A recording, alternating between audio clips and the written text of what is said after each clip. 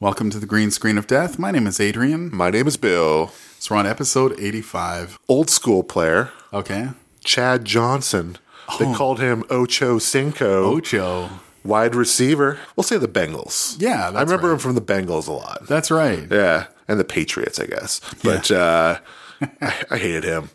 He was an asshole. Yeah, I hate people who change their name. Yeah. Your name is Chad Johnson. And I'm thinking of you too, Ron Artest. That's right. Meta world peace. That's hilarious. Yeah. What you up to, man? Oh, just hanging out, man. We had a rough start at first. I had to restart this a couple times. It's been a while. Feels like it's been a while. Yeah, it's. I'll explain something on the rant. Okay. We'll get to that. I'll explain why we didn't record last week. Okay, cool. It was all Bill's fault. And mine too. I just didn't watch anything. Nice. But did you happen to see Manchester United down 2-0 at the half? Oh, Come back and win 3-2 at Manchester City, stopping them from clinching the EPL title. That's awesome. And breaking their 2-year home winning streak. it's awesome. Yeah, I saw your tweets. That's about all I saw. I legit lost my mind. That's awesome. I was like jumping and doing weird dance moves because I was so excited. It was Wicked. It made my year. Pulled your shirt over your head. We're finishing second, baby. Nice. Yeah, you guys dropped points. We did. Ooh, that's the weekend you Those rough. Well, it's shitty because like the schedule, they put us in the Merseyside Derby. Yeah. And then like sandwich like a Champions League games there, and we had United the week before. It was just a murder schedule. Yeah. So yeah, it's not good. it's terrible. So City needs 2 points to clinch. Crazy. And they have Tottenham on the weekend. At Tottenham. Oh, really? So they're probably not going to win that. Yeah. So we could be like 8 points No way. back. Wow. Like so mathematically, you're still there. Still in it. And we have a game in hand. That's true. It's not going to happen. Yeah. But I'm hoping. It's fun to dream though, right? Yeah. That's cool. And my Red Sox are 8-1. Oh, nice. Yeah, just killing it. Right on. Yeah. Lost their first game. Okay. And then I've gone 8-0 since. Nice. We were up 4-0 in the 8th in the first game and blew it. Lost 6-4. Wow. Yeah. Other than that, undefeated. Right on, dude.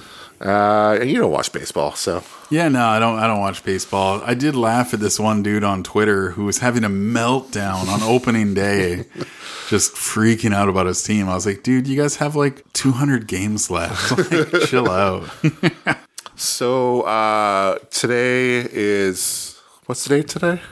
It's the 9th. Yeah, a couple days ago was the 5th anniversary of Roger Ebert's death. Oh, that's right. Yeah. 5 years. That's hard to believe. Like he was every Friday. The first thing I would do is go on RogerEbert.com and read Roger Ebert. Oh, exactly. It was like a religious thing for me. Yeah. Every Friday morning. Yeah. And it's been kind of a missing thing for I don't read people's reviews on Friday morning anymore. Yeah. Yeah. Same here. I get them on Twitter.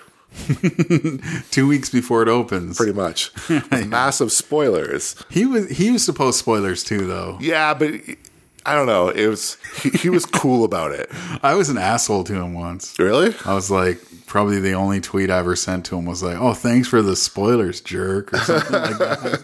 Then he died 2 weeks later of cancer. Yeah, he felt super bad. I did. Nice. And for video game wise, I'm playing Last Guardian. Okay. It's really hard. Yeah, it's looks like a giant puzzle game.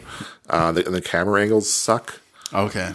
And Adrian's been doing some video game stuff. I have. She's got something to announce, I think. Yeah, I guess a big announcement. I'm now a Twitch streamer. I'm a 20-year-old kid. Sounds so weird. With a dream. No, seriously though, I did start a Twitch channel. It's called The Crow Show. That's TheCroShow.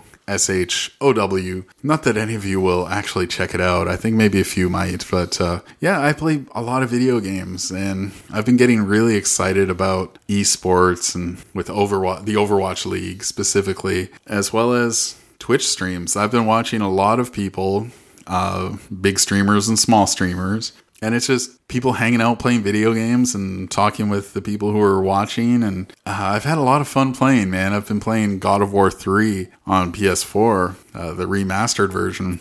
And you tuned in a couple times, and it was pretty cool having you chat in the chat room. I was just telling jokes the whole time. That's right. That was pretty cool.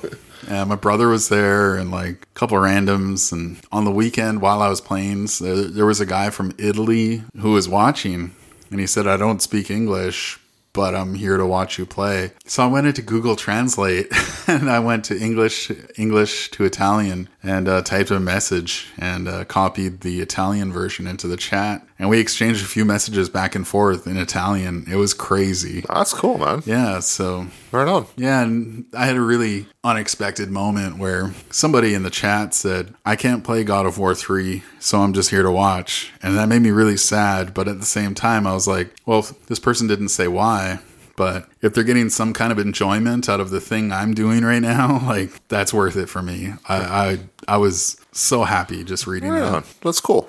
So yeah, I've been doing that quite a bit. I also, the week before, went to an evening with Kevin Smith at the Rio Theater in Vancouver. That was really cool. It was a fun event. I was kind of trying to sell my ticket because I didn't know I spent $200 on a single ticket. They worded it wrong. Yeah, the way they worded it made it sound like 2 tickets. Yeah. So it's like, they even admitted that they worded it wrong. Yeah. And then didn't fix it. That's right. That was kind of bad. Yeah.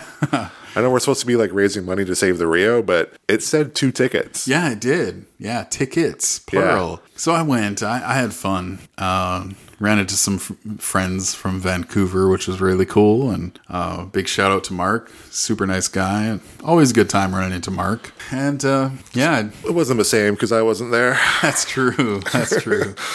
Yeah, the Save the Rio campaign's been really weird, man. They got an extension and haven't done a thing since. That's right. I don't know what the hell they're doing. It's crazy. They must know something I don't know. Yeah. Because they're not doing anything. Yeah. And last thing, non-movie stuff. Liverpool's up 3-0 going into the second leg of the quarterfinals of Champions League versus Man City. It's going to be a battle tomorrow, man. Is Salah playing? I think it's going to be a game time decision. Nice. Which could be vital to the results, because Man City, they could totally run up the score. Park the bus, man. Park the bus. That's right. That's not Jurgen Klopp's style, though. No, it's totally not. That's why I love Jurgen Klopp. He's a madman. One last thing about your streaming thing. Mm-hmm. Adrian had an idea. Oh, that's right. Yeah, thanks for bringing this up. If he wants to hit subscriber goals, right? Is that the thing? Follower goal 50. Yeah, he wants to get to 50. Yeah. What are you at right now? Like 26? 27. Nice. Yeah. What are you going to do when you hit 50, sir? I'm going to do the Hot Ones Challenge live on Twitch. And again, that's twitch.tv/The Crow Show. So the idea is, last year I did the Hot Ones Challenge. The footage never made it online, and I don't want to talk about that. That's behind me. I just want to focus on the future. What the fuck, Kyle? Yeah, that's right. What the fuck, Kyle? I just want to focus on the future. So what I plan on doing is to celebrate reaching affiliate status on Twitch. I'm going to just host a live stream of me eating the 10 hot wings, Hot Ones Challenge, and you will be there to help ask the questions. I'm going to ask the questions. Yeah. And here's what I think I'm going to do. I think I'm going to get the wings made, and I think I'm going to try to eat them. Oh, really? But okay. I'm not going to push I don't like hot food at all. I cannot handle hot food at all. Yeah. But I'm kind of curious to see how far I can go. Wow. Without dying. Okay.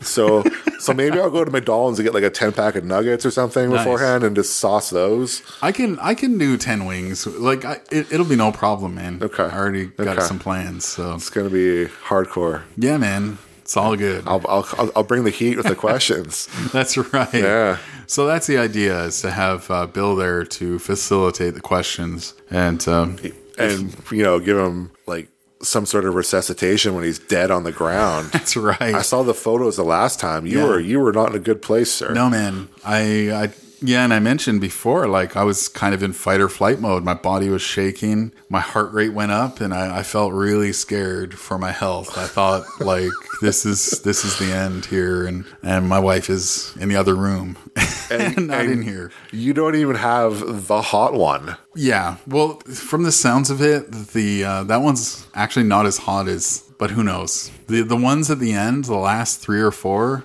are just absolute murder. What ones do you have? You have the bomb. The Bomb, which is a piece of shit. Is supposedly like the dirtiest of the dirty. Yeah. Mad Dog 357 is the hardest one, and that's number 9. And you have Blair's Mega Death Sauce. Yeah. With Liquid Rage. With Liquid Rage. Yeah, that's right. It just sounds like a motherfucker, right? It is. Yeah.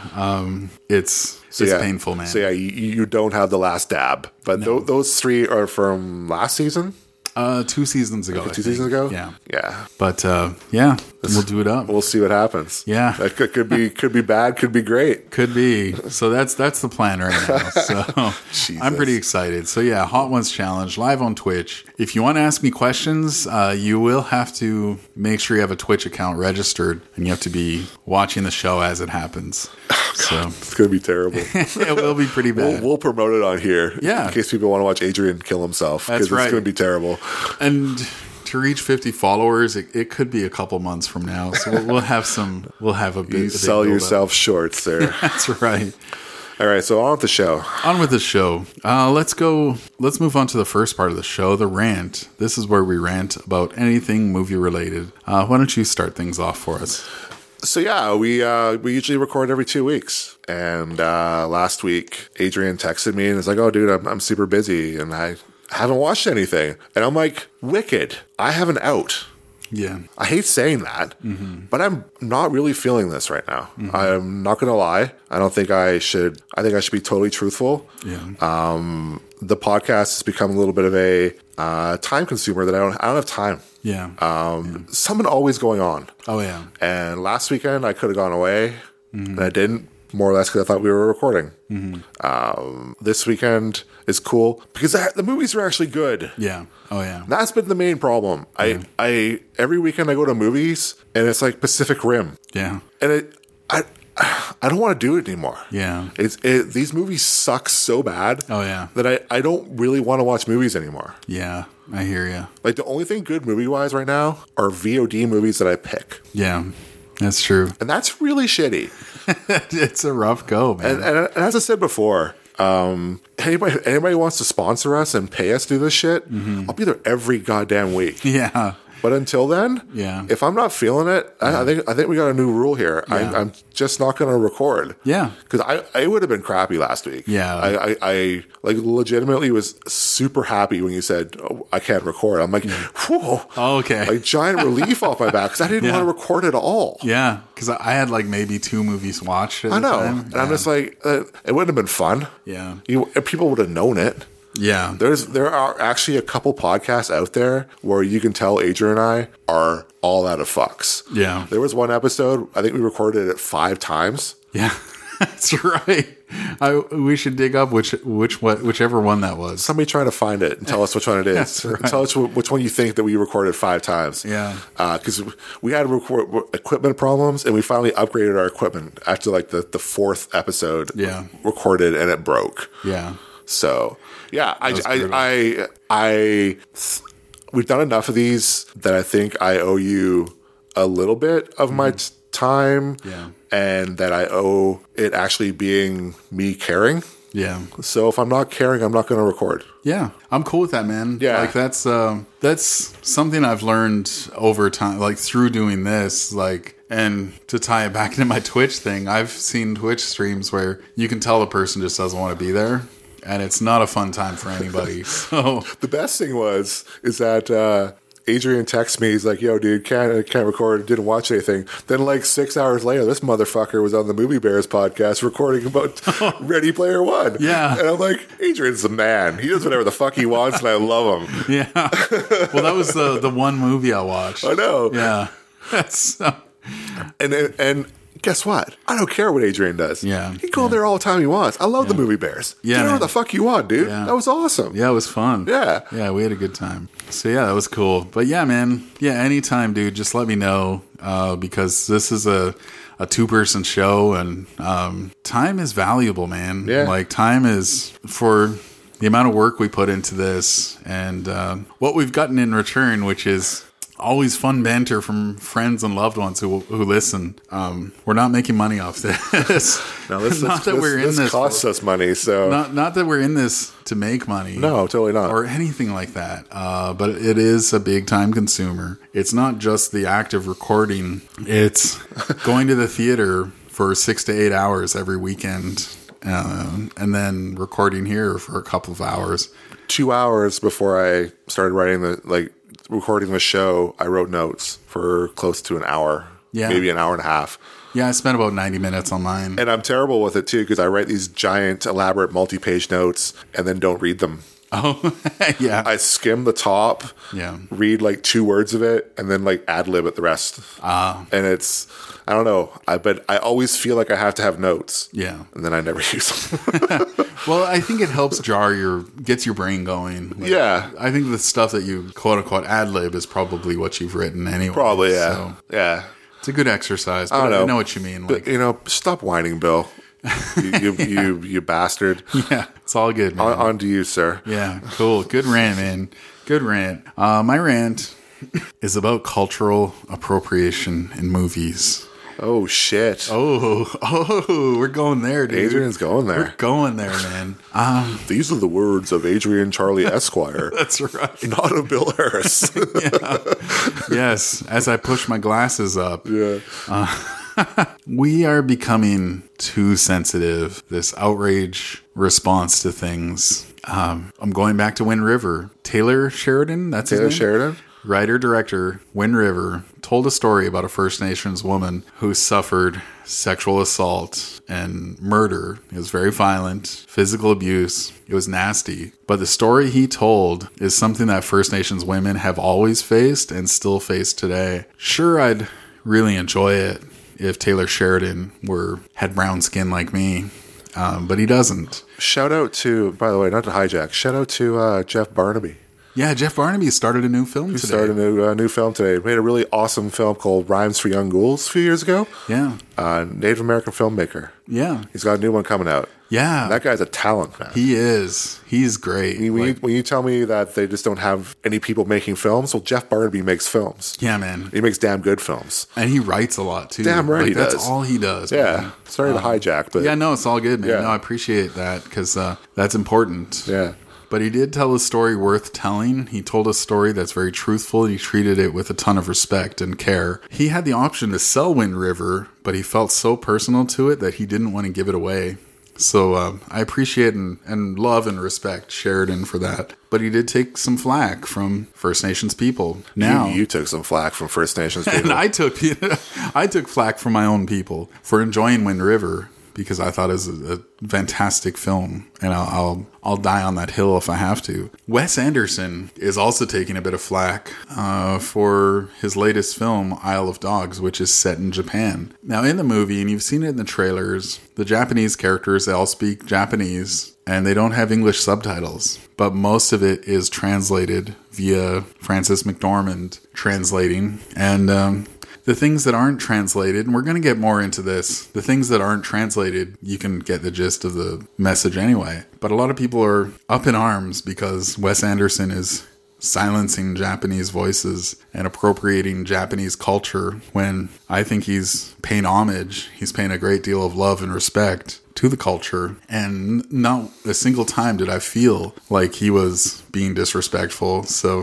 what's their idea of a perfect thing here for the dogs to bark and that to be subtitled? I don't know.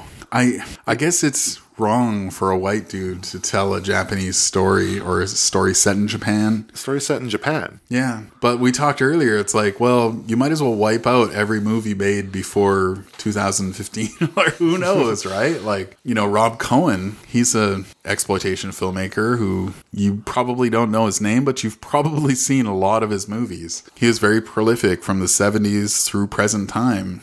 He made blaxploitation films. But he didn't define it like that. He just made films that happened to have black actors and they had action scenes, and he loved making that genre of film. And in his latest movie, the documentary about him, he said, like... King Cohen. Yeah, King Cohen is really good. He's like, I didn't call it blaxploitation, and he's like, that's what other people called it. I was just making movies that I wanted to make.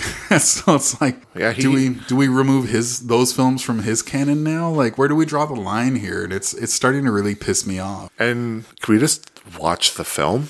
Why does everything have to trigger everybody? I'm weird like that. I just want to watch the film. Yeah. Isle of Dogs did not bug me at all. No. It was set in Japan. They spoke Japanese, and Japanese actors spoke Japanese. and Frances McDormand's character translated it, which to me is almost like subtitles. Yeah. And the dogs spoke English because they couldn't speak any other language other than barking. Yeah. Yeah.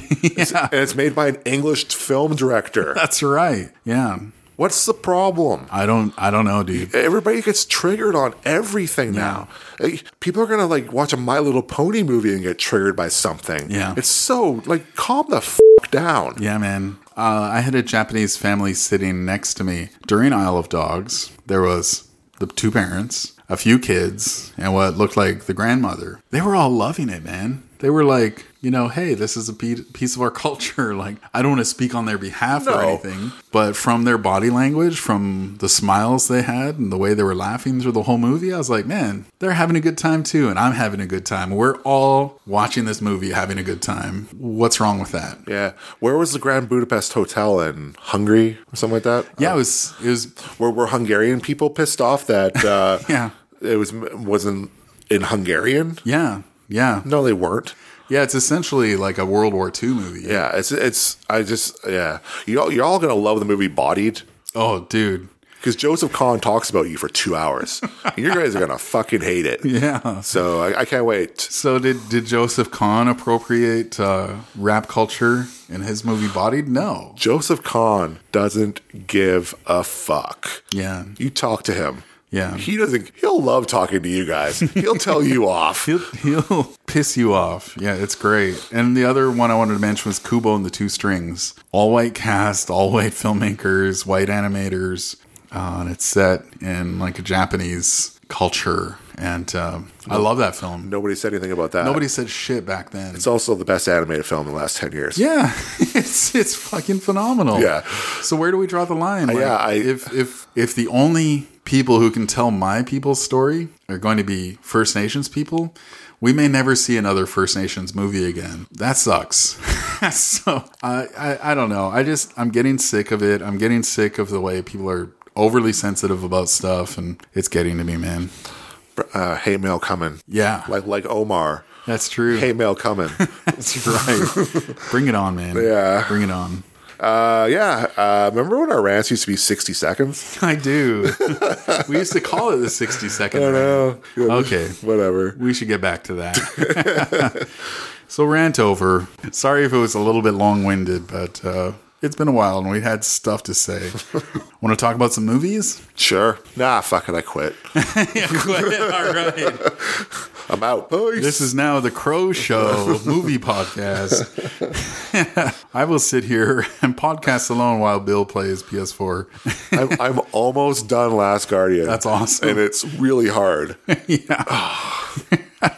I know Adrian got here. I'm just like, fuck. Yeah. We're now a PS4 podcast. And he's like, just keep on going, man. I'm like, no, I gotta stop. I'm not gonna stop. Yeah. Oh, totally. So let's talk about some movies. Let's talk about our first movie. This is by Steven Spielberg. Hey, Who's that? It's like this up and coming indie filmmaker. Some guy. Yeah. Let's talk about Ready Player One. Citizens of the Oasis. Like many of you, I only came here to escape. But I found something much bigger than just myself. Are you willing to fight? This is war. Find it. Welcome to the rebellion.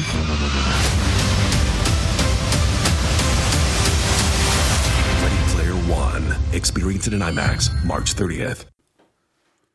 Okay, so what is Ready Player One all about? So, as you said, directed by Steven Spielberg, when the creator of a virtual reality world called The Oasis Dies, he releases a video with really bad acting in which he challenges all Oasis users to find his Easter egg, which will give the finder his fortune. Ty Sheridan, Olivia Cook, and the great Ben Mendelsohn. Yeah. Actually, I like all three of those actors. I think they're all quite good. Yeah. Sheridan, I think, is a really good and upcoming actor, and I think Olivia Cook's the future. So She is the future, man. She's the future. Yeah. She's the present and the future. yeah, I think you like this one a little more than I did. I got the sense of that. I don't like the world. Yeah. It actually kind of freaks me out. Yeah. I think it's gross. It is. It really is. There's something really bad about it's like this movie is more or less what I think Facebook wants to be. Okay. All encompassing. You're on us 24/7, and everything in your life has to do with Facebook. Plugging in. Yeah. Giving up all your time and energy and money. Yeah. And resources. And I just, that grosses me out. Yeah. And freaks me out. Yeah. Sure. They even talk about ads in this movie, right? Yeah, like sure, it's a fun ride. Like it's really cool how it looks really great. A lot of money thrown at the film. Yeah. Not a lot of problem with that. I do have a problem with like the placement of the stuff that's like characters. Like, oh my god, he drives a DeLorean, or look at that character, it's the guys from Halo. Yeah. And it becomes a movie where you're more thinking about the background noise Okay. than what's happening in the foreground. Okay, I don't yeah. like that. Okay. I want to concentrate on the movie, not on shit in the background. Yeah. I don't know. Yeah, I hear you. I was worried about that going in because I was not looking forward to this movie. I thought the animation looked bad. I thought Parsifal looked super lame.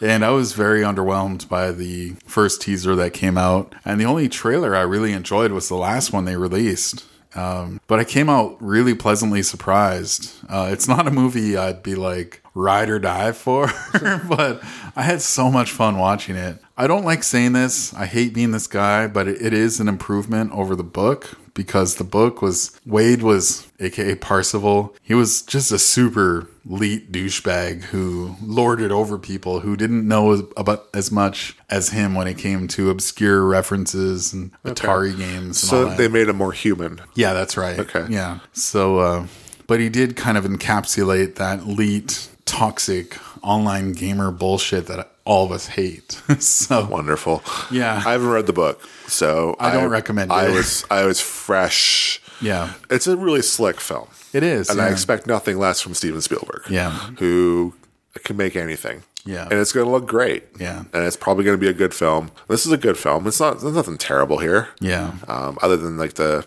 weird commercialism of it. But yeah, it's like a 4 out of 5 all day. Yeah. But nothing more, nothing less. Like Yeah. it's exactly what I thought it would be. Yeah. Yeah. I was hoping somebody would jump up and make it better than that, though. Mm-hmm. This is. I wish people would write to be great. This is not a great script. Mm-hmm. But yeah, Ty Sheridan, I think is. He's a good leading man. He's fun in the part. Yeah. I love Ben Mendelsohn. Yeah. I love the diverse cast. Oh, yeah. And it's really diverse. There's females, there's young kids, there's like people you don't think are going to be the person are completely different. Yeah. Like that's kind of cool. I like that. Yeah. But still waiting for it to make me want to really say this movie's great. What about, and we have to talk about this because everybody talks about it. What did you think about the second key challenge? Remember that middle part? Didn't like it at all. Really? That might be the part that really frustrated me the most about the Really? film. Wow. Okay. We can't even talk about it, can we? No, we can't, And really. that sucks. Yeah. But All we can say is it's a reference to a beloved movie by pretty much all movie lovers. And it's from the 70s. yeah. That's about all we can say. From now, you One can't of the even, most prolific filmmakers of our time. maybe the GOAT. Yeah, yeah. I And it's repurposed for this movie. didn't like that at all.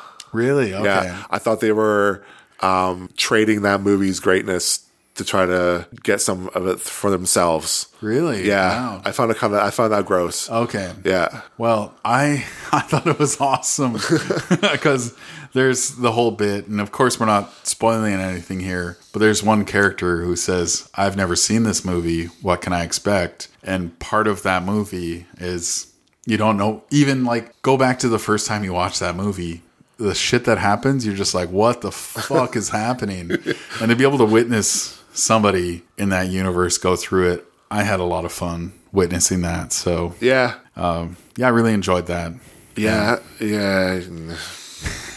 I think one thing I wanted to talk about too is that you've already touched on this a little bit. Is Halliday a villain? The guy, the creator, would you classify him as a villain?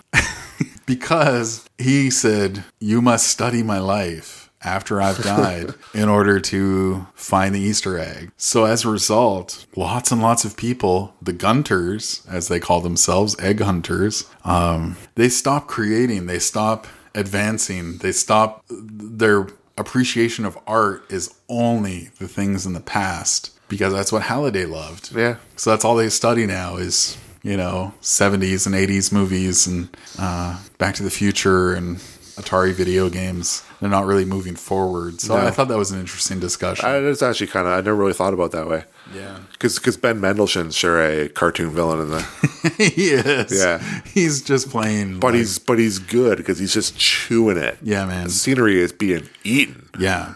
Oh, totally. Ben Mendelsohn is great. Yeah. But yeah, it's just a little too much for me. Okay. I still liked it. Just I felt kind of dirty after it. Okay. Yeah. I get that. Yeah. Yeah. I really enjoyed it. I came out like high-fiving everybody and being like, "Yo, that was my childhood." No, I didn't do that. But Wow. just wow. yes, Jurassic Park. Oh, Battletoads, Tracer, Ninja Turtles, Mortal Kombat. But they're trading your love for that for currency. That's what I almost said the movie there. Yeah. God damn it. That's why I wish we spoiled shit on the show. Yeah. That's why the movie stuff bothered me. Okay. It was trading its greatness for currency that this film did not deserve. Okay. Yeah. I get that. Yeah. I respect that. Don't have to like it, but I respect it. Yeah. Yeah, no, I hear where you're coming from, man. I don't believe I almost said the movie. That was really terrible. I all apologize, good. friends, if you actually got what I was. I'll when I'm cutting the show, if it sounds too much like you're giving it away, I'll just beep it. All right, cool. Yeah, we'll do that. Okay, that's Ready Player One. It's one of the movies where you've probably decided whether you're going to see it, but now you know our thoughts on it. And I'm definitive. That's right. He is. He Yeah, is. no, I'm not. Let's move on. Let's talk about how would you classify this next movie? Is it a horror? Is it a thriller? Horror thriller? Silent film. Silent film? Yeah, let's go with that. Yeah. Let's talk about John Krasinski's debut film? Second film. Second film, that's right. Yeah. This one is called A Quiet Place.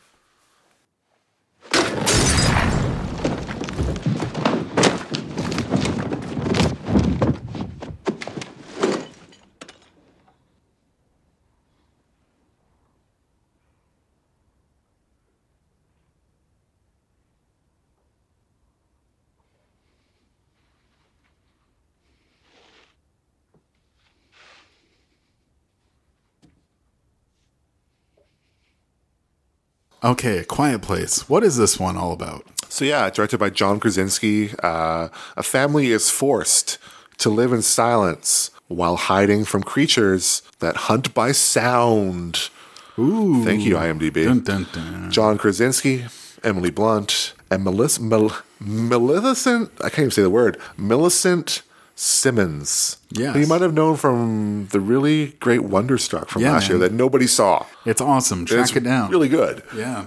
It got Stink on it, and she's really great in it, and she's great in this film too. Yeah. Tough being John Krasinski, eh? He's married to Emily Blunt. Married Emily Blunt. His movie was #1 film, and it overperformed. Writer, director. Yeah. Accolades. People love The Office. He's hot as hell. Yeah. It's tough being John Krasinski. It is tough to being John Krasinski. So, You don't know what I thought of this film. I have no idea. I know what you thought of it. Yeah, you know my thoughts. I went off on Twitter. You kind of went off on it.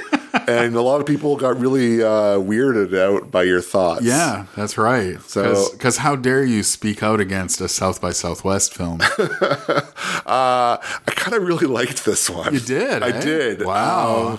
I thought for what it is, with the whole silence aspect of it, I thought the whole movie kind of worked. I liked how everything in their life was really shitty. Yeah. Oh, yeah. And because literally, if you make a sound, these things, I don't know, they're not really explained. They're just creatures, have such great hearing that every little sound could get you killed. Oh, yeah.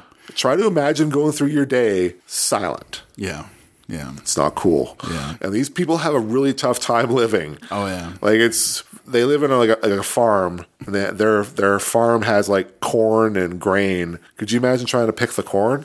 Oh, totally. Like seriously, think about that. You have to do it in silence. Yeah, like everything. And they build pathways out of sand from their home to town. How many days and weeks did that take? Totally. That's crazy. And all in the name of being silent. Yeah. And I love that it sticks to these kind of like rules. Like you have to be silent about everything. And whenever, every time somebody makes a noise in the film, it pays off really well. Mm-hmm. I think the acting is really good. I think the directing is really good. I think when it needs to ramp stuff up, it ramps it up hard. Yeah. I think that, you have to build suspense and then truly great horror, we'll call it what you will, do the Jaws. You don't show the creature. Yeah. For a while. Yeah. And this one does the same thing. I like that it pays off after a while. And I think it's a really cool idea. I've never really seen anything kind of like this before. Yeah, that's true. I know you didn't think the execution was very good, but I bought it. Yeah. I love that there was like really weird shit, like the girl's a teenager and she's starting to rebel in silence. Yeah. I like that. Yeah. I thought that was really cool. Mm-hmm. But yeah, it's not like a Suspiria great horror film or anything like that. But I think there's a reason why I think it's made money, because I think people really responded to it. Yeah. And word of mouth was quite good. Yeah. And People do like bad movies. It's true. It's true. So enough about me loving this film. Adrian, tell me why you didn't like this film. I liked the idea of it. I probably enjoyed about the first hour of it. Then it just started to fall off its wheels for me. The further away I get from this movie, the less I enjoy it. There are things about the script that really get me that I don't want to say on here because of spoilers. But there are some rules with the strengths and weaknesses of the creature that I thought they changed a couple times too much. I didn't like that. I hated the final 15 minutes. Really? I was rolling my eyes the whole freaking time. I was so pissed off. I was really annoyed. Like you hinted at it a little bit. The young daughter, she's, what is she, 12, 13 kind of thing. John Krasinski, the father, he's holding her back and he's coddling her, protecting her, not letting her advance, not letting her provide and support the family the way she wants to. And they don't really explain why. and I know it's probably because she's a deaf character, but like it's a silent, you have to be silent, and she lives in silence. Like she's got a black belt in that stuff, like to put it very bluntly. And no, that's not a dumb play on words with Emily Blunt, but let's go with it. She's the person you want to teach. And there's even a bit where a character asks him, why are you not letting her go further? And he doesn't say a damn thing. It's just like, not even the script knows why. It's so stupid. It's overprotection from something that happens in the first 5 minutes of the film. I guess. But which was amazing. That first opening 5 minutes is pretty fucking great, by the way. It is. Yeah. That's like just nightmare fuel. It is. Yeah. It really is. I think it's great. That first 5 minutes, I really, really hated the last 15 minutes. Just really removed every piece of goodwill he built going into it.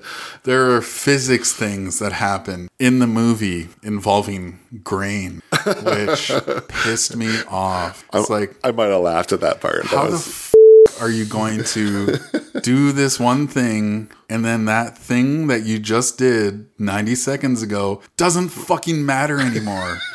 Holy shit. Adrian's worked up. Oh, it's a fucking shit ending. It's worse than Get Out.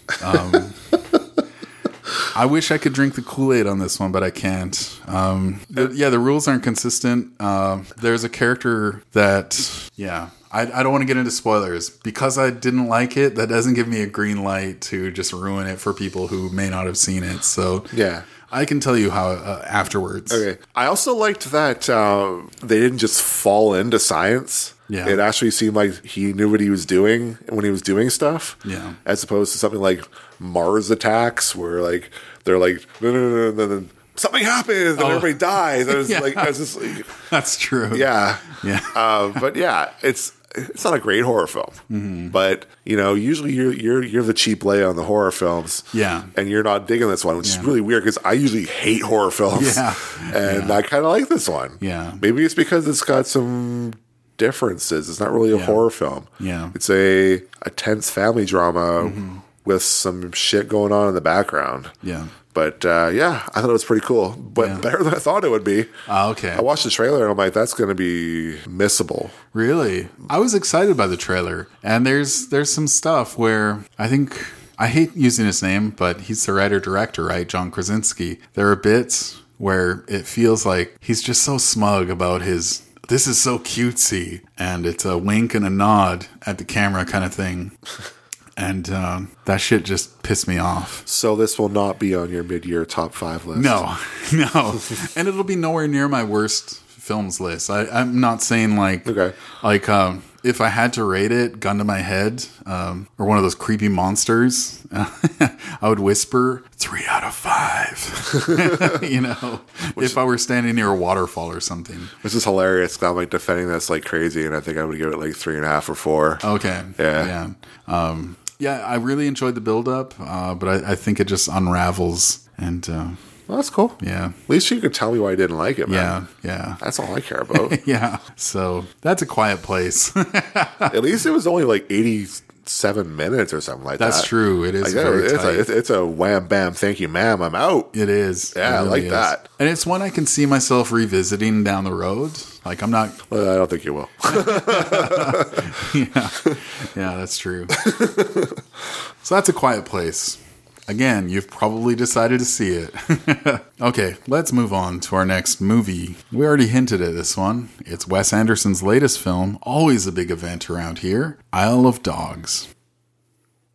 Before we attack each other and tear ourselves to shreds like a pack of maniacs, let's just open the sack first and see what's actually in it. It might not even be worth the trouble.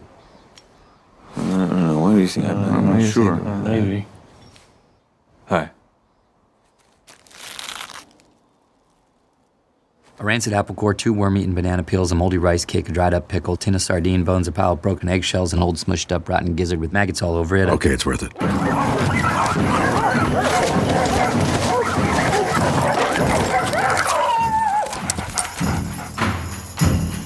Get out of here and don't come back.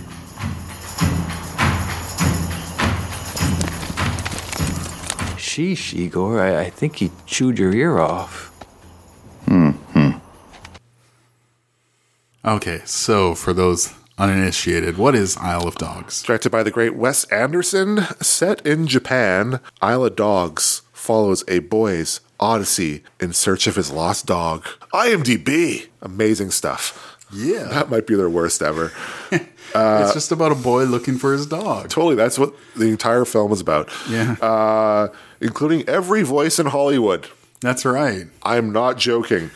Cranston, Norton, Balaban, Murray, Goldblum, Gerwig, McDermott, Johansson, Keitel, and Yoko fucking Ono. Yeah. What? And Schreiber, one of the best voice actors of our time. Yeah.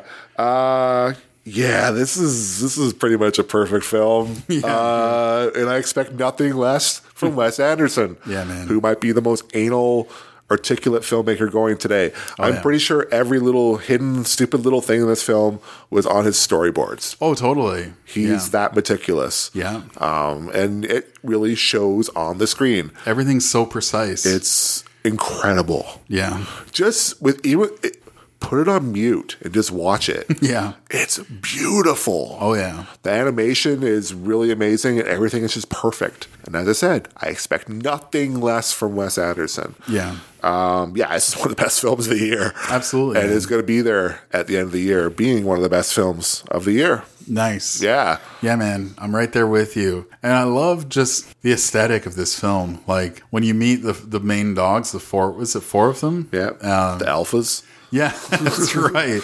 I love their intros. Like you get like the color timing on it. It's almost like there's a tiny little spotlight just on their eyes and everything's darked out a little bit and they're introducing them and it's so cool. Who were the main ones? It was like Cranston and Norton, Goldblum and Bill Murray. Yeah. Yeah. They're fucking awesome, dude. Like, and Goldblum's not doing Goldblum. He's just doing Wes Anderson Goldblum. Yeah. Like, let's be honest. This is a film about dogs. Yeah. Yeah. Why do we relate to them so well? Yeah. Because it's really good, friends. This is perfect. Yeah. It's amazing. I think he's the most technically perfect director going today, bar none. Yeah. Even on his like weakest film, probably Bottle Rocket, that film is also laid out perfectly. Yeah. It's unreal. Yeah. I think he's one of the best directors today. Absolutely, man. Yeah. And it's so funny too, right? Like they have this bit and it's in the trailer because the dogs are on this island and it's Trash Island, right? Yeah. All they're getting is literally garbage dumped on them and they're debating whether they should fight over this bag of garbage that has like rotten eggs in it and like a banana peel and all this stuff. And Ed Norton's like, we need to make sure this is worth fighting for. And he does the inventory of it. They're like, let's go. And then they fight the other dogs. It's so funny. And it's not violent. Like it's just cartoon, like cloud of dust. And you see paws and you hear them fighting. It's really weird. This is not a kid's movie. It's not. But the screening I went to had kids at it. Oh, really? Okay. And usually this would drive me nuts. Yeah. But this was the film, oddly, that I didn't care that the kids were asking the parents questions. Okay. Because the movie made them think. Yeah, that's cool. I didn't think about that. And I was like, that's cool. Yeah. I don't mind that you're talking. I kind of do, but yeah, at least you're trying to get an explanation from your parents why you think this movie is cool. Mm-hmm. Because it's really cool. Yeah. The dog story, aces. Yeah, man. The Japanese people story, aces. Yeah. The dogs' relationship with each other, amazing. Oh, dude. So good. Bryan Cranston, he's the only stray dog in the group, and the others they were domesticated dogs.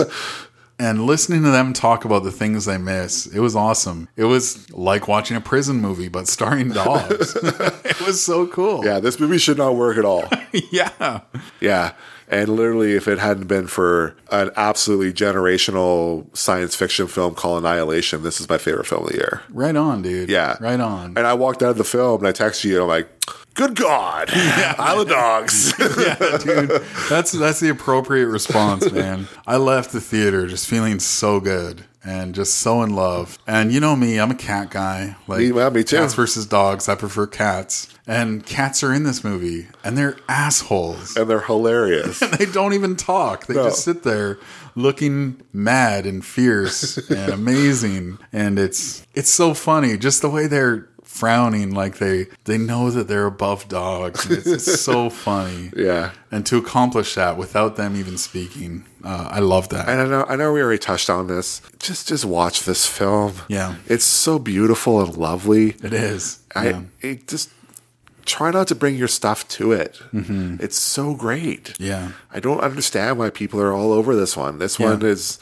not controversial at all. No. It's just a really amazing film. Yeah. And treat it like what it is. Yeah. The second best film of the year so far. Absolutely. Yeah. I could see an argument for that if Wes Anderson threw in some of those, you know, when you're watching a movie from the 70s or 80s and you're going, ooh, this is more racist than I remember. Like Gremlins has some racist bullshit in there. Have you seen The Monster Squad lately? No, with the Holocaust survivor? Yeah, that movie is brutally harsh. It is. Yeah.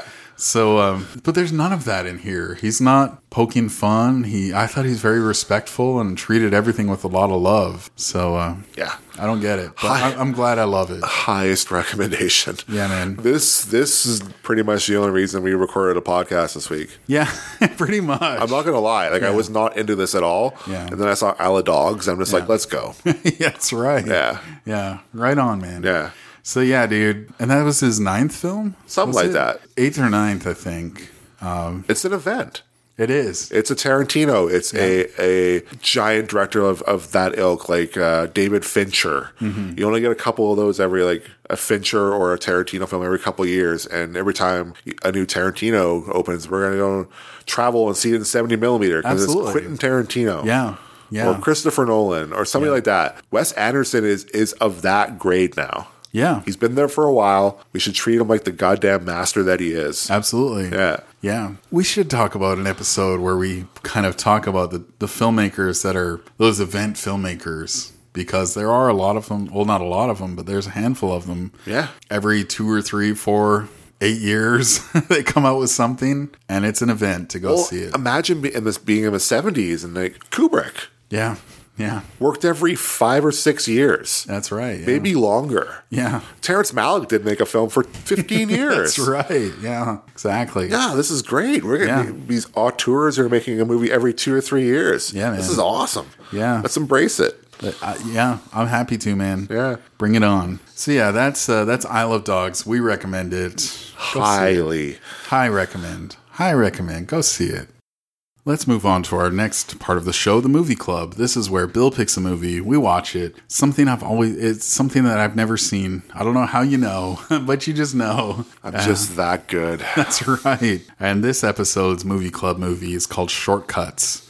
Why don't you tell our listeners a little bit about this film? So it's from the year 1993, directed by the great Robert Altman, based on the writings of Raymond Carver. The day-to-day lives of several suburban LA residents. That's an IMDb quote right there. Yeah. That was it.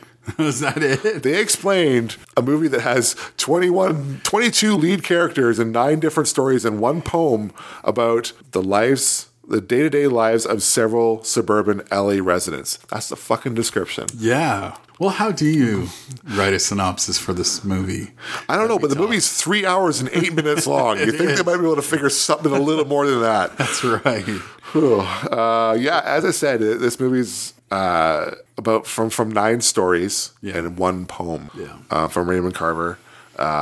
This one, I had a plan, and this movie had to work for the next one to work. So hopefully you like this film, because I got a bit of a tie-in with this one. Okay. I kind of overthought this whole movie club for these 2 episodes. So I really hope you liked Shortcuts. Yeah, I love Shortcuts, man. Sweet. It is so good. When I thought about the title going into it, I was like, is this about people taking shortcuts, like shortcuts in life? But it all makes sense after the movie is over.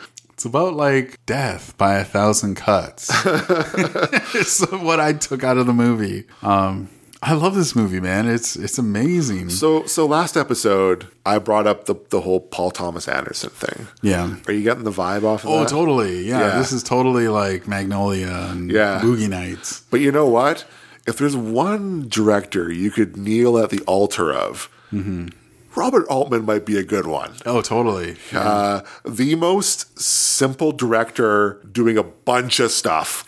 He has got so much going on, and it looks easy. He makes it look easy. So easy. Yeah. He was a master in the 70s, died off in the 80s, and then came back like a bullet in the 90s. Nice. And just proved to everybody that what he was in the 70s was not a fluke, and he is like an absolute genius. 22 lead actors and actresses, and they all get guitar solos, man. Hell yeah, dude. He's not playing with this film. Yeah. Everybody's got a story. Legit. This movie had rules. Yeah. Shot over 10 weeks. Okay. 9 poems, 9 stories, 1 poem, 10 weeks. Okay. 1 week for each story. Okay. Every actor was only given 1 week. Really? 1 week. No fucking way. Wow. 1 week. That's unbelievable. Yeah. And really, who isn't in this movie? Alex Trebek is in this movie. That's right. Lyle Lovett is in this movie. So yeah, some personal favorites. Tom Waits. Dude. I don't like his music at all. His Yeah. voice is weird. Don't hate me. Yeah. I know people love him, but man, he acts. There's something really true about Tom Waits acting. Robert Downey before he became Tony Stark. Yeah, remnants of... Just kind of an asshole prick, but Yeah. kind of like a weird surfer kind of dude almost at the same time. There's a scene where he's in his bedroom and he's got this like weird like woman pillow and he just weirdly punches it for no reason. Yeah, it's so strange. It's so strange, but it's hilarious. But it's so like Robert Downey Jr. Yeah.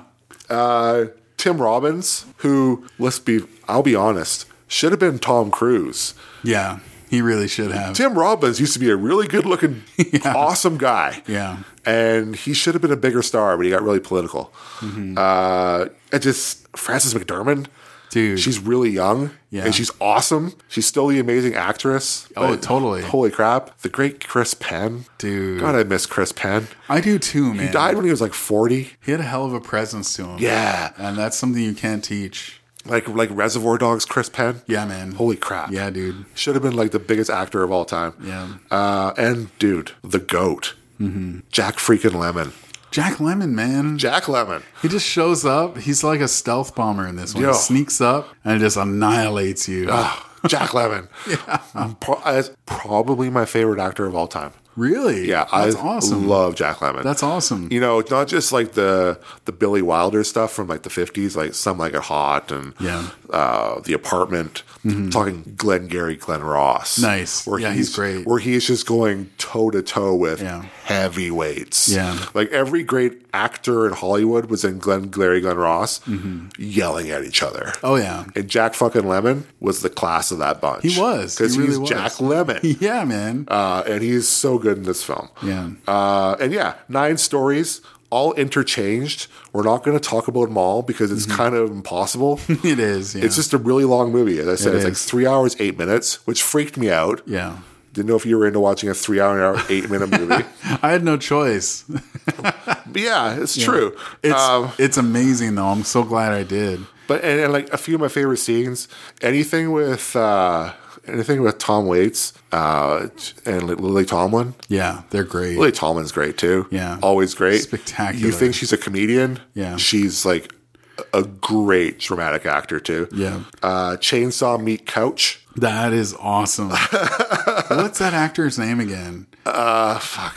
But he's always like business executive dude. But in this one, he's like freaking Elvis or something. Yeah. Yeah. And he just goes to town. Yeah. It's On this amazing. like front part of a person's house. So good. And you touched on it earlier. The great Lyle Lovett. Yeah, man. Don't like his music at all. Yeah. Great actor. Dude, his stuff where he prank calls the family who has a son in the hospital, like writes that poem about how Casey struck out again or struck out for the last time. And it's haunting because he thinks that these people stiffed him on a cake that he spent lots of time on, cost him lots of money to do it. Little does he know that the kid got hit by a car. Yeah. And is in the hospital fighting for his life. And he's writing this poem that coincidentally matches exactly what he's going through. Yeah. It's fucking brilliant. It's one of these films, man. I was like cry laughing through that stuff. And right at the end, something happens. It's a very big thing in the movie. And there are birds. Yeah. I don't know how Altman shot those birds. Yeah. But holy crap. Those birds are a character. Yeah. And they are all over the screen. Yeah. And they are amazing. Oh, yeah. Just, you probably couldn't even, that's like Terrence Malick like shit in this film. Totally, yeah. And he's not Terrence Malick, but Yeah. it's amazing stuff. Yeah. I think this is one of the great American films. It is. Truly. Full stop. Yeah. I love Shortcuts. I think Altman's a genius. Yeah. If you haven't seen a lot of Altman stuff, check out his early stuff like Nashville and like 3 Women. Okay. But then jump in at like The Player, which is like the greatest satire on Hollywood ever. Nice. Also starring the great Tim Robbins. Okay. As an asshole. He was maybe too effective at that. Yeah. And he is so good. And that movie is so great. I've talked way too much, like I always do during movie club. No, it's all good, man. How about I tell you what this movie is really about? Okay. After watching it once, you mean it's not about a it's not about a medfly outbreak? No, it's not. A quarantine? That's right. And that's like the framework of it. That's what it starts out with is helicopters flying over Los Angeles, dumping like what was that stuff? Pesticide. Yeah. So here's what I wrote in my notes. This movie is about mistrust, white lies, adultery, guilt, consequences or lack thereof consequences, lost dreams, blinded by chasing your dreams, self-harm, toxic male behavior, and the illusion of control. That's all I got so far after a first viewing. There's probably so much more I'm missing, but all of it is amazing to watch, and it's really fucking heartbreaking, man. Like, I felt so sad after this movie was over. Like, it builds like a volcano and it just erupts. Like the final 30, 45 minutes, it's just the volcano finally exploding and shit is going down. And some people aren't aware of the things that they did in this movie. They're not aware of the long-term consequences and chain of events they set off. And I think it's a strong commentary on the decisions we all make every day, and we're not aware of the things we do. You know, that major thing that happens at the end. Some people are having a really bad time, and then some people are in clown makeup in a fucking hot tub. Drunk. That's right. That's life. Yeah, it really is. Yeah. It really is. It won't stop to apologize, and it won't stop to tell you what you're doing wrong. It'll just let you fuck up. And it's harsh, man, but I had so much fun watching it. It's just the craftsmanship that went into this. It's elegant. You're watching these characters interact and overlap, and the character development you're witnessing, like Huey Lewis, his group, like he's amazing in this. And you get a bit of Huey Lewis full frontal, which I wasn't expecting. But those characters, it was really strong commentary on the way men view women, or but you know at what? least some men. You know what, though, dude? In the 1980s, when you heard I Want a New Drug by Huey Lewis in the news, 30 years later, you weren't like, I'm going to see him in a Robert Altman film. That's true. And he's going to be really good. Yeah. He's going to have full frontal wang out. And I'm loving it. I'm loving every second of what Huey Lewis is doing in this movie. And that's what I love about this. It's just everyone from like Lyle Lovett, Jack Lemmon, Julianne Moore, Chris Penn, Robert Downey, and it is everybody in Hollywood. Yeah. Like, they're all there. What really struck me too, and I know it's their job and I know it's just part of Hollywood, but they're all so beautiful in this film too. That may sound weird as I say it, but that's what acting is, right? Like, that's their job, to look beautiful. And even Lyle Lovett, who isn't like he's not like a conventionally handsome man. He's a handsome man. What are you talking about? He's pretty handsome in this. And who is the other singer we were talking about? He goes to the cafe diner. Tom Waits? Tom Waits. Yeah. He's got a really interesting look to him. Tom Waits has got great hair. He does. It's just like, fuck you, this is my hair. Yeah, it's I true. love it. Yeah. And Frances McDormand. I don't want to sound like a total like pig-headed caveman, but she is stunning in this, and I've always found her to be very beautiful and very pretty. It was really interesting to see these people years before I knew they existed, pretty much. It's cool. Like this is to me is what movie club is about, man. Like you really dig in a film, and a film that I wasn't as sure that you might dig. Like and then bam, you really get it. Yeah, that makes me feel super good. Yeah. Yeah. How many directors in the world can't handle 10 actors? Oh yeah, or 2 or 3. Yeah. Look at the Fast and Furious franchise. Yeah. Like this is like science. Yeah, man. Like it's perfect. Yeah. This is the Isle of Dogs of the early 90s. Of the early 90s. Yeah, it's a brilliant film. It is. The kind of film that I would love for you to, like, if I hadn't already done it, like you saw it, like it gets whipped out at like 4:00 in the afternoon at a 24-hour movie marathon. Oh yeah. And it just whips your ass. Totally. Yeah. Yeah. That would have been cool. Yeah. But yeah, I'm super glad you dug that. man. Yeah, it's a long movie. It is. I apologize. No, it's all good. But sometimes you just got to watch long movies, man. You do. And Movie Club started out with a 6-hour epic. So, I don't apologize for yeah. that. Big home run, dude. Big home run. Sweet. So yeah, as I was sort of talking about earlier and last episode, Paul Thomas Anderson, your number one film of last year was Phantom Thread.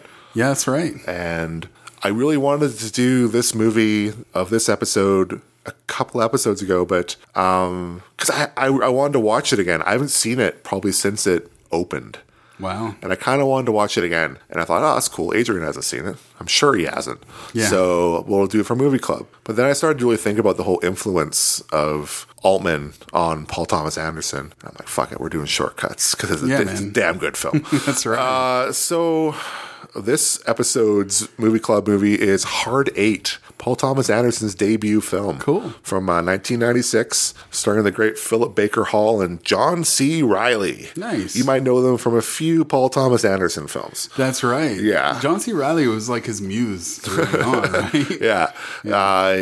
I haven't seen this in a while, so this is almost like a first-time viewing for me. Nice. Which is kind of weird because usually I've, seen them recently. Yeah. So this could be interesting. I'm just looking at his stuff right now. This might be the last movie of his that I haven't seen. Nice. That's exciting. That's cool. How cool is that? Yeah, a fresh Paul Thomas Anderson film, man. That's right. It's just waiting for me. So the cool thing about Hard 8 is that even from the beginning, Paul Thomas Anderson was like a complete auteur. Yeah. He didn't want it called Hard 8. Oh, really? The film was called Sydney. Okay. Named after the main character. Okay. And the studio hated the title. Really? So they're like, Hard 8. And he's like, Wow. no, it's called Sydney. Okay. And he ended up losing because he was a first-time director. That's right, yeah. And he got fucked. Yeah. So to this day, he doesn't call it Hard 8. Really? He calls it Sydney. Wow, okay. Yeah, which is pretty cool. That's awesome. He lost, but he didn't lose. He still calls it that. It's awesome. I love Paul Thomas Anderson. That's cool. So yeah, Hard 8. To plug a tiny little show, tiny little podcast you may have heard of, Bill Simmons' podcast.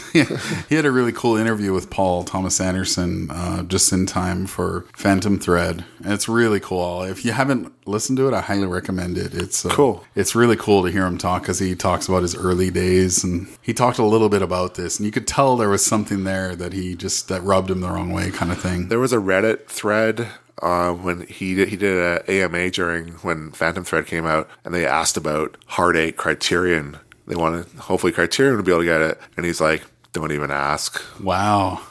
Okay. Yeah, that's crazy. Yeah, it's either litigated up the butt or he doesn't want to deal with it. Yeah. Well, good for him though. It's his movie, whatever. But it's fun. We get to. I don't really remember it very well, so this is pretty cool. Right it's on, rare. dude. Yeah. So. We always encourage anybody listening to join Movie Club. That's why we call it Movie Club. It's anybody's welcome to join. All you have to do is watch the movie and tell us your thoughts. Give us your thoughts on Twitter or Facebook. We'll read them on the next show. And it's not limited to just Hard 8. If you want to talk about any of our previous entries, if you want to talk about the Three Colors trilogy, send us your thoughts on that. I was on Letterboxd earlier. Yeah. I noticed that Will Lindis watched Elephant. Oh, cool. And gave it a 5-star review. Nice. That's awesome. Yeah. So, Will Lindis, send us your thoughts on Elephant. You don't have to, Will. It's cool. No, you don't have to. I'm happy you watched it, and I'm glad you dug it. And our good friend Jim from Movie Bears, also from Movie Bears podcast, he sent me a message saying he's watched a lot of our Movie Club movies because we talk about it, and he gets excited thinking about it. And they have Filmstruck in the U.S. That's right. God, I wish we had Filmstruck in Canada. We don't have it here. It's a crime, dude. Such a crime. So here's my question. Yeah. How much do you have for Lightning Round? I've got 1 movie and 2 TV shows. Nice. Do you want me to start? No, it doesn't matter. I just thought it'd be last. Like as I said, I haven't been really watching a lot. Yeah. Played a lot of games though. Okay. Yeah. How about I talk about a movie I know for sure you haven't seen? Okay. And then I'll briefly talk about the TV stuff. Midnight Sun, starring Bella Thorne. Oh, that's the Bella Thorne movie. Bella Thorne. God. Dude. And Arnold Schwarzenegger's kid. Did you know he Patrick? was in it? Yeah. Yeah. I really enjoyed this one, man. There's a shocker, right? Rob Riggle plays her father. And for anybody who doesn't know, Bella Thorne's character has a condition where she can't go out in the sunlight. It could make her very sick and she could die as a result. So you see her as a little girl growing up to her senior year in high school, just living in her bedroom with these special windows installed so that the sun doesn't get through and hurt her. So she kind of has to just it's what Scott Summers' glasses are made out of in X-Men. That's right. Yeah. That's exactly what it's made out of. Yeah, that's the tech. Yeah. So Jesus. She plays the guitar, she sings songs, she writes songs, and she's a pretty redhead. She's a very pretty redhead. And I got all creepy during the last episode, and I apologize for that. That was way out of line for me. And but no, she's. I thought she was really good in this. In the movie, she goes down to the train station at nighttime because that's the only time she can go outside, and she's playing her music. And Patrick Schwarzenegger runs into her, and he's very smitten by her, and he's shocked to find out she's from there, and it's a small town. And did he yell out, "Where's John Connor? Where's John Connor? Yeah. Come with me if you want to live." Oh, that takes a whole new meaning for this movie. But it's cute, it's charming, it's pretty harmless, and I gotta say, Bella Thorne and Rob Riggle, here's a sentence I thought I'd never say. Both of them moved me. Wow. It was good. Wow. Okay. I don't recommend Still it. not going to see it. Yeah. Wasn't there the African American version of this last year? I think so. Yeah. Yeah. I never saw that one either. I didn't see that one either. I should see that one just to complete that sort of genre, I guess. It's just not my thing. Yeah. Sorry. Yeah. Well, yeah, there's a sort of target audience for that. It's, teenage girls and 39-year-old men like me. Wow. Wow. Okay. I may edit that. I probably won't. And then I watched 3 or 4 episodes of Queer Eye on Netflix. I don't know if you've seen any of it. No, I'm so far behind on my Netflix stuff. Okay. Yeah. It's really good, man. Like, I don't know if you watched the original. Totally. Yeah. Yeah, it was really good back then. And it's even better now because it's got just the modern spin on it. Is it the same cast? Is like that Carson guy still on there? I can't remember the names. Okay. But they're really good. They're very entertaining, and the men they pick, they're just guys that are kind of low on themselves, right? And they give them a boost, and it's just a feel-good show. So if you want to feel good, watch Queer Eye. It's awesome. Cool. It's on Netflix. I have no problem with that. And I just remembered another show I've been watching that I finished on Netflix called Nailed It. I don't know if you've skimmed past it. I've heard a lot of people talking about this. Okay. Yeah. Yeah, it's basically people who don't know how to bake, and they're trying to craft these like really complex cakes on the show, and they get judged. And it's pretty funny. But is it cringeworthy? It's not. Okay. The nice thing is they're very respectful in the way they approach them. Because it just, the way people described it to me, it sounded mean. Yeah, I was worried about that too. Yeah. But from start to finish, it's only 6 episodes, like 30 minutes each. They're actually really respectful with the people. They just have fun, and that's cool. They do try to find nice things to say. They'll be like, "Oh, the taste of your cake is good. I like the consistency. It's moist. It's got chocolate. And they'll say, but the decoration fell flat a bit. But it's fun. It's so funny, and you're not laughing at them. You're more laughing with them. Yeah, legitimately. When I was told about it, it was like I thought they'd be saying your icing is more autistic than artistic or something like that. Yeah, and I was just going to be really angry at the show, so I didn't watch it. Yeah, no, it's very lighthearted. It's very fun. It's very easy to watch, and cool. It's good. Then I watched Atlanta season 1. Finally caught up.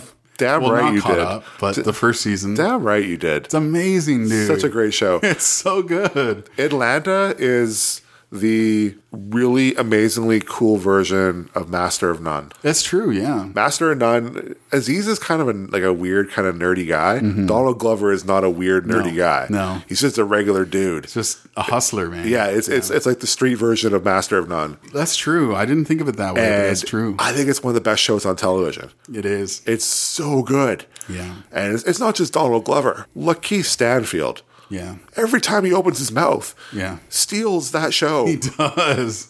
Yeah. We've been talking about Lakeith Stanfield for a while. Yeah. That guy is ever since gold. Short Term 12. That guy is gold. Yeah, he's amazing. And as I said to you earlier, season 2 is better. Really, that blows me away It because is like so good. the episode where they go to that house with the white dude who actually is appropriating black culture and lecturing Donald Glover on how he needs to go back to Africa, to the motherland. And then he delivers this cringeworthy slam poetry, and it's like, dude, you're white. Like, it's so funny, though. Dude, you wait till season 2. It's great, and it's not that it's just funny or that it's emotional. It's just very timely too. Like the social commentary in this one it just feels right. Like I'm not saying this because I'm comparing two black filmmakers, but I'm just saying like if Spike Lee made a TV show back in the 90s, it would probably be along the same lines as this. That's just something I was thinking of. It's a guy with a strong voice, and he knows how to get his message across. And isn't afraid of crossing some lines potentially. Yeah. It's really, I think it's a great show. good. Yeah, season 2, baby. You gotta check that out. Yeah. Watch out for Florida Man. I was Yeah. when we're around the house, I'll just start rapping to Sarah. I'll be like, Paperboy, all about that Paperboy. So funny. Yes. Paperboy's awesome too. He's great. All of his fans that piss him off. So good. I loved the episode where he had like the social media guy, the YouTuber, just like being a dick to him, showing him like video of him like taking the trash out and stuff. He's like, oh, he's taking his mix CDs out there. That's where they belong, in the trash. And I was just like, yeah. So good. It's great. Yeah, so yeah, big recommendation for Atlanta. Yeah, you have to check it out if you haven't. You got to get with the program. It's great. So that's what I've been watching lately. Nice. Did you not see Pacific Rim Uprising? I didn't. No. What the hell is wrong with you? Wait, you're right. You're good. Good on you, sir. Did I dodge a bullet there? We didn't record an episode because I watched Pacific Rim Uprising. Really? It was that bad. Damn. I watched that, and it was like, I have so much better use for my free time. Damn. Why am I doing this movie thing? Why do I do this? It was so terrible. Yeah. And I am a slam dunk apologist for the first one. Me too, I freaking love that film. Me too. Yeah. But yeah, it's one of the worst films of the year. Yeah. Wow. Everybody who's in it should be completely like almost blacklisted. Really? It's terrible. John Boyega is just looks embarrassed the whole time. Yeah. Scott Eastwood. Oh, Scott Eastwood's in Enough said. Oh. Yeah, it's Charlie Day. And I love you, Charlie Day. Yeah. There's no bigger Sonny and Philly fan than me. You suck, sir. No way. You suck. Wow. Yes. That's crazy. Yes. It's one of the worst films of the year. Do not see Pacific Rim Uprising. Unsane, the new Steven Soderbergh film. Yeah. Shot on an iPhone. That's right, yeah. Looks really terrible. Okay. Your film should not have motion blur. Oh boy, that sucks. This film has motion blur. That's insane. That's unsane. It's insane. Yeah, it's a movie about a girl who gets committed by accident to a asylum and thinks she's being followed by somebody who she has like a past with, and then it completely becomes a different film, almost to piss you off. Okay. And I didn't fall for it at all. Yeah. It really angered me. Wow. And there's motion blur. Yeah. That's unacceptable. Yeah. I hate this film too. Yeah. And I know a lot of people have really dug it, but man, damn, dude, it changes in the second to third act, and it becomes a completely different stupid film. Yeah. I hated it. Oh, okay. Don't see that one. Nobody did. I rewatched Phantom Thread. Cool. Yeah, still my number 10 movie of the year. Wicked, man. It's still really great. I just still can't put it above the other movies. Like I really wanted to watch it again and go, holy shit, Adrian was right. This is like the number one film of the year. Yeah. I still don't think it's quite there. Okay. I still really love it. Yeah. And I still don't think it's as good as The Master. Okay. I love that film. Yeah. Few things are as good as The Master. And I saw Blockers Okay. Can I call it by its real name? Cock blockers? Cock blockers? Yeah, it's our show. I like the freaking poster says blockers with a big giant like cock above it. Yeah. Like the animal cock. Yeah. It's supposed to be called cock blockers, but I can't call it that because of the obviousness. It's all right. Okay. It's a pretty generic comedy. John Cena is pretty funny in it. It's got some funny stuff in it. I laughed. Okay. It's just not very good at times. Okay. It's pretty piss poor at times, actually. Oh, really? But it's funny. Yeah. It's more than I can say about a lot of these comedies nowadays. Yeah, I think it's the directorial debut of Kay Cannon, who Pitch Perfect? Pitch Perfect 1 Yeah. and 2, and she wrote tons for 30 Rock. She's like kind of the foundation of 30 Rock. Pitch Perfect 2 is terrible. But yeah, this movie, it's okay. Okay. Kids will like it. Nice. It's a Netflix movie all day. Okay. And my television show, The Magicians, Okay. season 3 just ended. Okay. I love that show. Cool. Everybody hates it except for me. Really? You're all wrong. It's like adult Harry Potter. Yeah. It's smart. It's funny. Yeah. And the story is great. Everybody should watch The Magicians. Cool. Season 1's a little iffy. Yeah. Season 2 and 3, gold. Right on. That's it for me. Right on, dude. That's awesome. Yeah, For like not watching anything, this episode's super long. but that's okay. We had a lot to talk about, though, so it's all good. And as long as the content's good, I'm happy, man. So, Upcoming movies. yeah, what's coming up next? Is it Are we going to record in a month from now or 2 weeks from now? or in September? So a quick reminder, this is already opened, but if The Endless is in your city, do yourself a favor. That movie is great. Go see it. See it on the big screen Yeah. because they're going to be huge. Benson and Moorhead, the future. Yeah, man. Yeah. Future of sci-fi. Yeah. So yeah, Borg versus McEnroe. Oh, yeah. We finally get to see this, maybe. I love this film. Okay. I actually saw it. Oh, you saw it at I saw it at VIF. VIF. Yeah. I actually think this was probably the surprise of VIF. Really? Okay. So Borg and McEnroe were like these completely different people. McEnroe with the big brash, telling everybody off, being a complete asshole, whereas Bjorn Borg was known as kind of like a robotic perfection Calculated guy dude. who was literally having a mental breakdown when he won 5 Wimbledons in a row. That's unreal. To the point where he could barely go on court anymore. He was Wow. it's just so up his own ass. He couldn't. He was having a mental breakdown, and it's really effective. Nice. The breakdown stuff and the tennis. The tennis really works. Okay. Super surprising film. Nice. Way better than I thought it would be. It's a high recommendation. I love that film. Right on, man. Yes, seek that one out. Supposedly it's going wide. Okay. According to Box Office Mojo. Oh, wow, cool. So you'll have a chance. The Rock is back, folks. This time with a giant genetically mutated gorilla. Rampage. Yeah. This looks terrible. It looks so bad. I'm ready for him to just go away. I hope he's making a lot of money on these movies. Yeah. Because he's tarnishing his reputation. He is. I hope it's okay. Yeah. Yeah. I'll probably see it anyway. Because what else am I going to do? Weirdly, this is probably the one that I'm kind of interested in for no reason other than the trailer kind of got me. Okay. Truth or Dare. It's a Blumhouse horror film Okay. with a bunch of kids who get caught in a Truth and Dare game. Okay. The trailer is good. Yeah. I like the trailer. Right on. I hate Blumhouse films. Yeah. I want to see this one. This is Cool. an easy layup for Adrian, Yeah. but I'm probably gonna hate it, but Yeah. we'll see. And Isle of Dogs goes wide.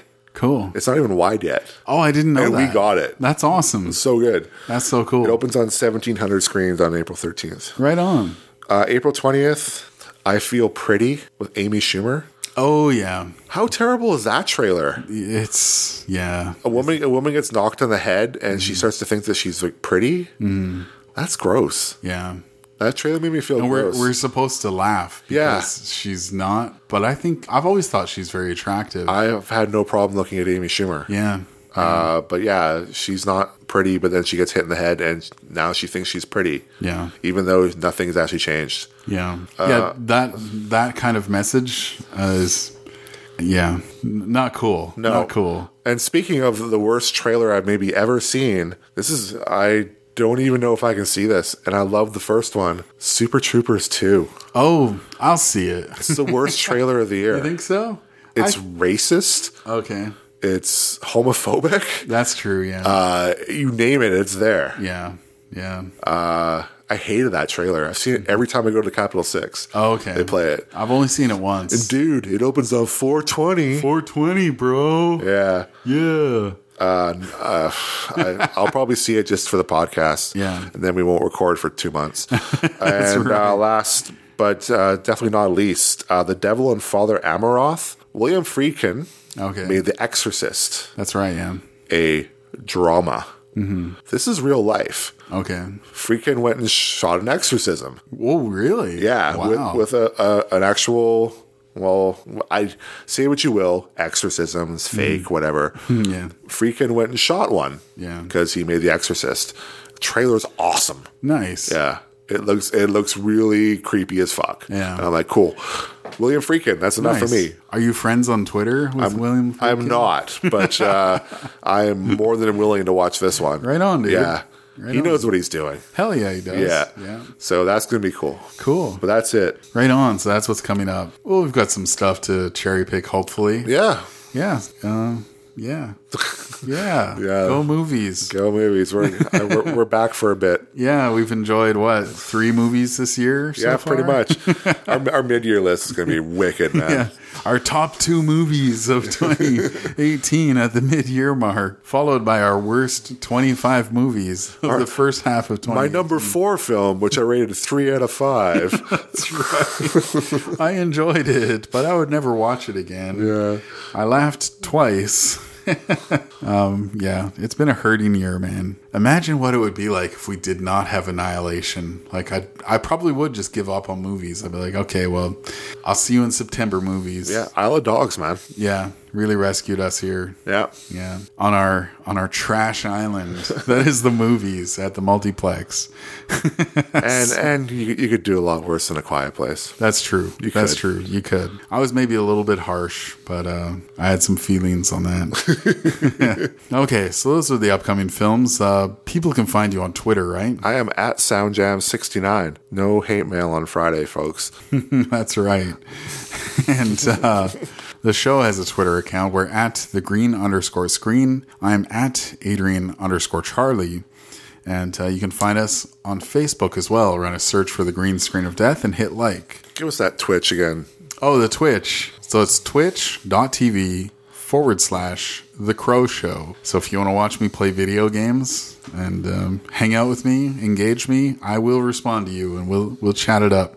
So yeah, that's my Twitch thing. And you can also find us on iTunes, Stitcher, TuneIn Radio, Google Play, and of course, The Green Screen of Death. You can run a search for any movie there and find the podcast where we talked about it. Or we talked about them all. That's right. In the last 5 years or so. Yeah. So check it out, greenscreenofdeath.com. So if you've made it all the way through this episode, we thank you. It's been a rough go, but we're going to truck along here. So thanks very much for listening. We'll talk with you next time. Peace.